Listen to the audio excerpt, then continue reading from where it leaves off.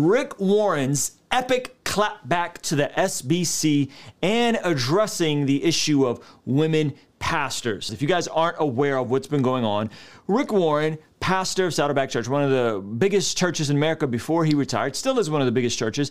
And what happened was he appeared at the convention and made a case for should they or should they not ordain women. Now, fast forward just a couple months ago, SBC, basically the Southern Baptist Convention, it's the biggest evangelical denomination out there, kicked Rick Warren out of the convention because of this very issue. So he went on Christianity Today and gave an interview and talked about this. So we're going to be looking specifically at that controversy. Then we're going to be looking at how he views women elders. I'll be giving you guys my opinion, which may shock some of you, or may not, and really addressing on, is this a core essential of the faith, a primary, main, plain thing of the faith, or is this a secondary thing? What does it all mean? We're talking about all of it. And so this clapback was, I think it's fair to say, was pretty epic.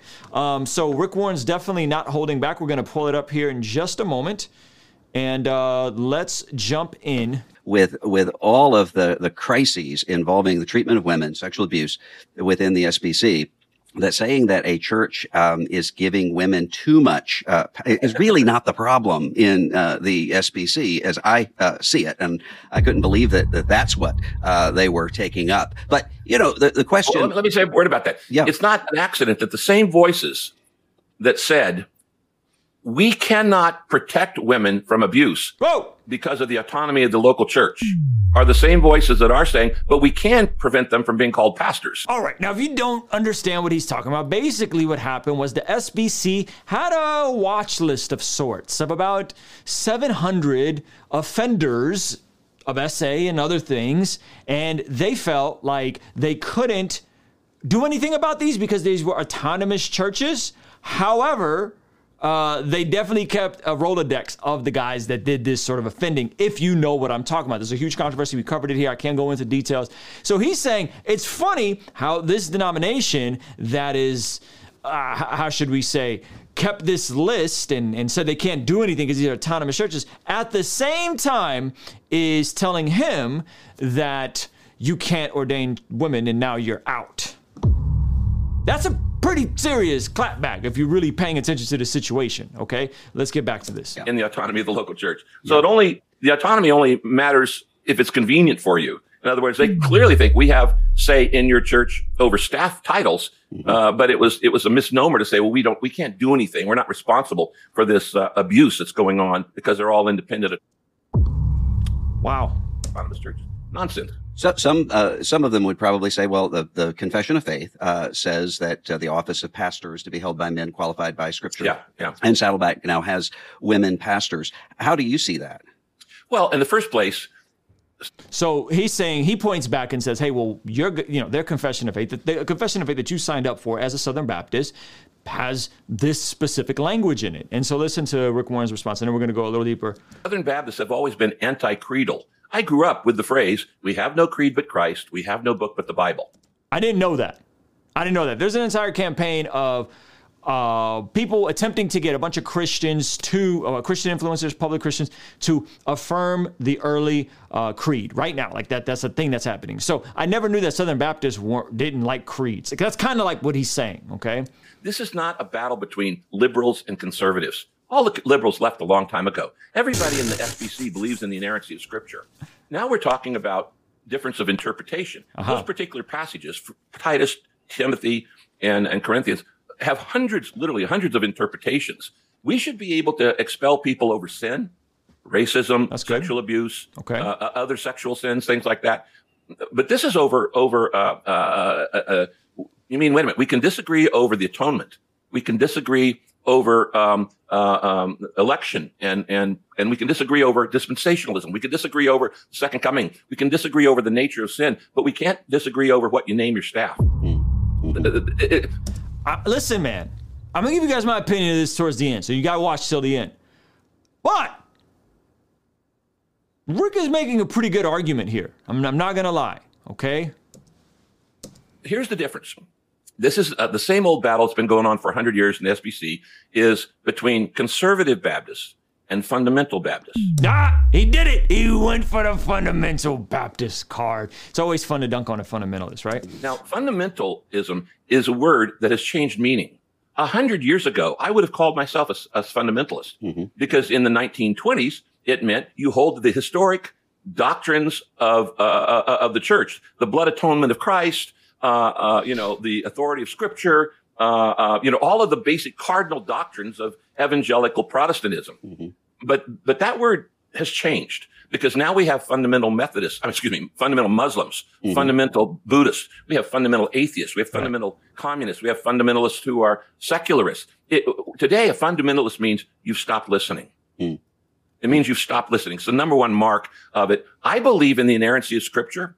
I do not believe in the inerrancy of your interpretation, nor of mine for that matter, which is why I have to say I could be wrong. Okay, we have to approach Scripture humbly, saying I could be wrong. Hey, if you're enjoying this so far, be sure to smash the like button. It really does help us a ton with the algorithm. Let's try to get this video to a couple thousand views, and that's how you can help right now. You'll never hear a fundamentalist say that. I could be wrong. A conservative Baptist believes in the inerrancy of Scripture. A fundamentalist Baptist believes in the inerrancy of their interpretation. I mean, listen, Rick Warren is a good orator. You cannot take that away from him. So he's making a very compelling case. He's saying it's not about the inerrancy of Scripture. It's about the inerrancy of a specific type of view. And he's going to get to a couple Bible verses here in a second. And then he's going on to say that we have to be humble because these are, again, he's going to say these are secondary things. And so we have to be humble with how we approach these things. And he's saying, I could be wrong on this. He is saying that he could be wrong on this.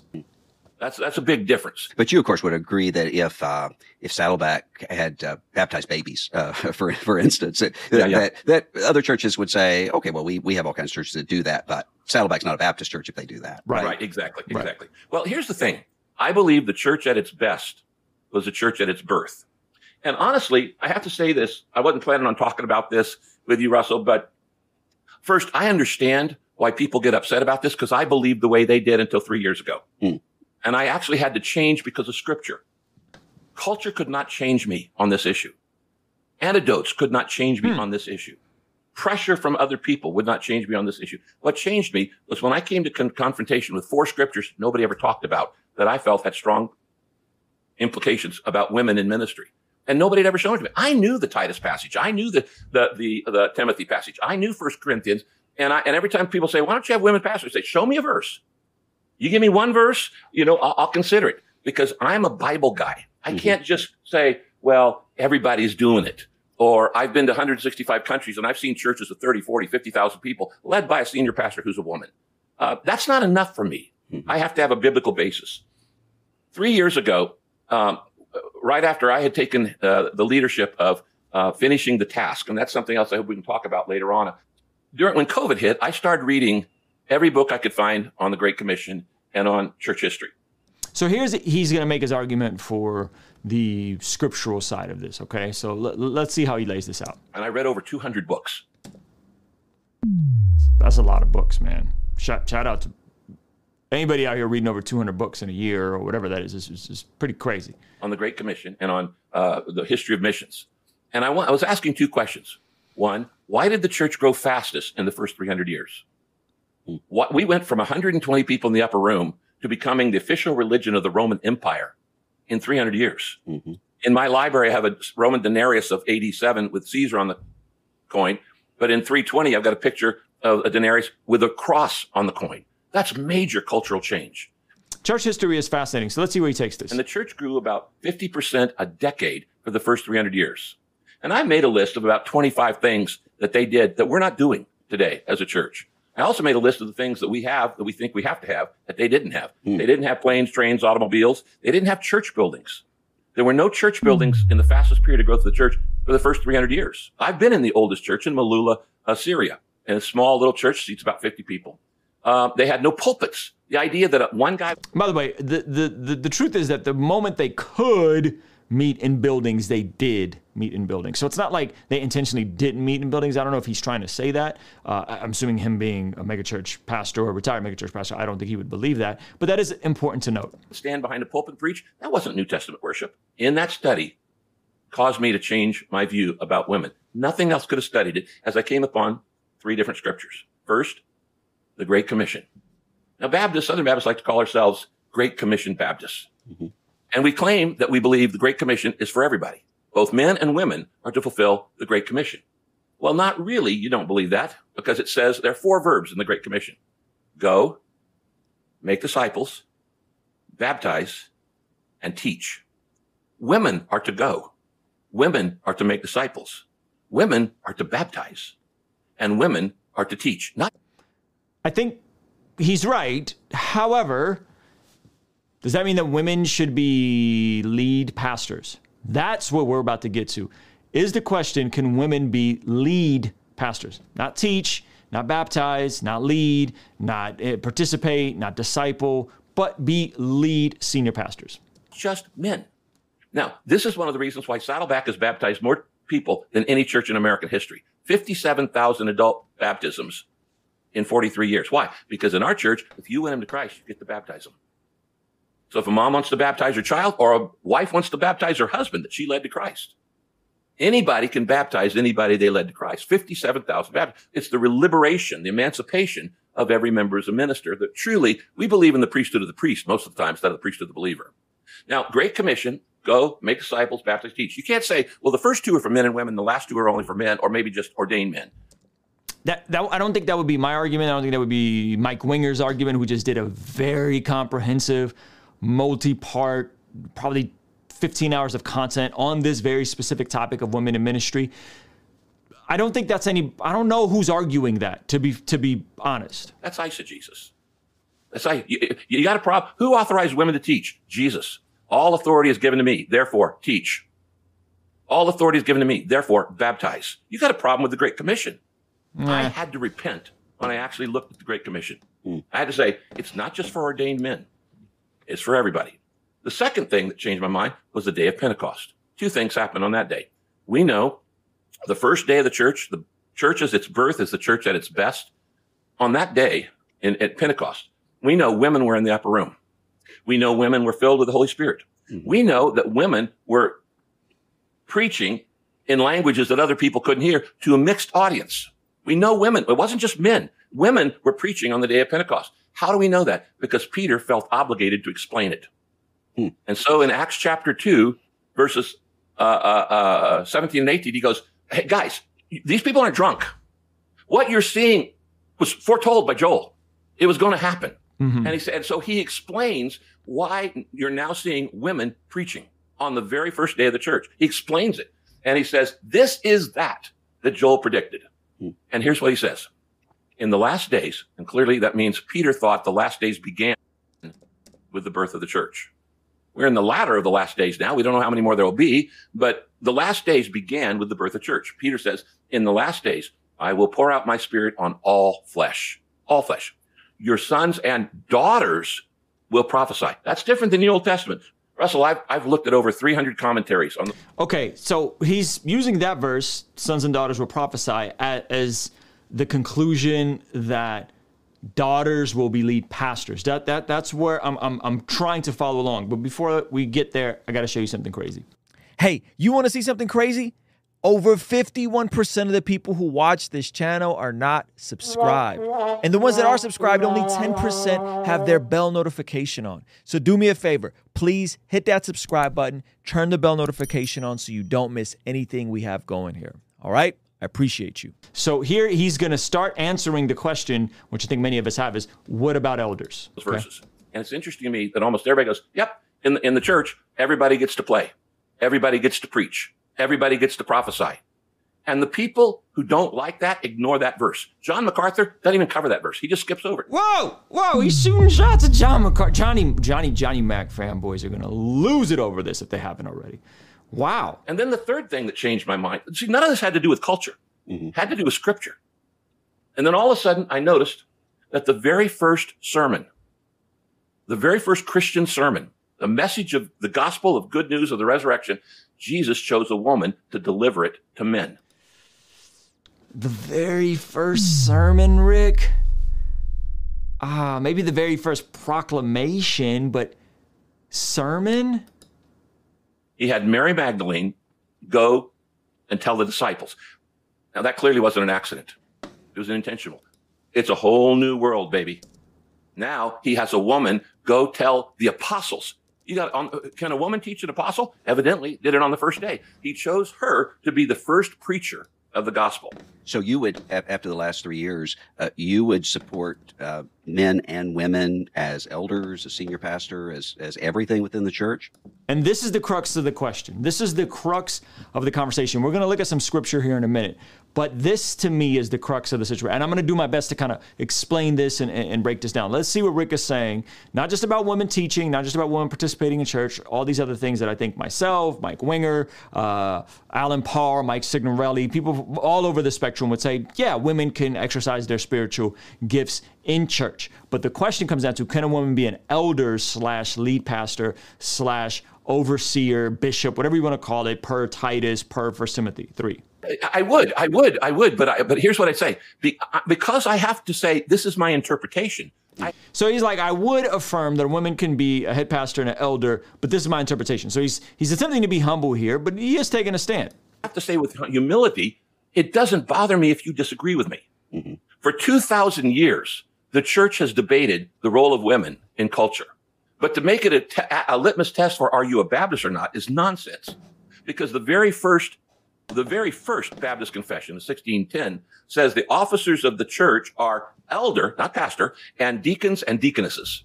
Mm-hmm. That's the original Baptist confession. So do you want to go back to the original or not? And so go read the preamble of the Baptist Faith Message, which it says this is not binding on anybody. It says it in the preamble. This is not binding on any church. But now we're turning it a confession into a creed. And we're weaponizing it. We're starting an inquisition. And if this now falls into place, any pastor each week can stand up and say, I want to kick out that church because they disagree on dispensationalism. We should kick out churches for sin. We should kick out churches that harm the testimony of the convention. This isn't harming the testimony of anybody. And it's what's a disputable issue, as Paul says in Romans 14.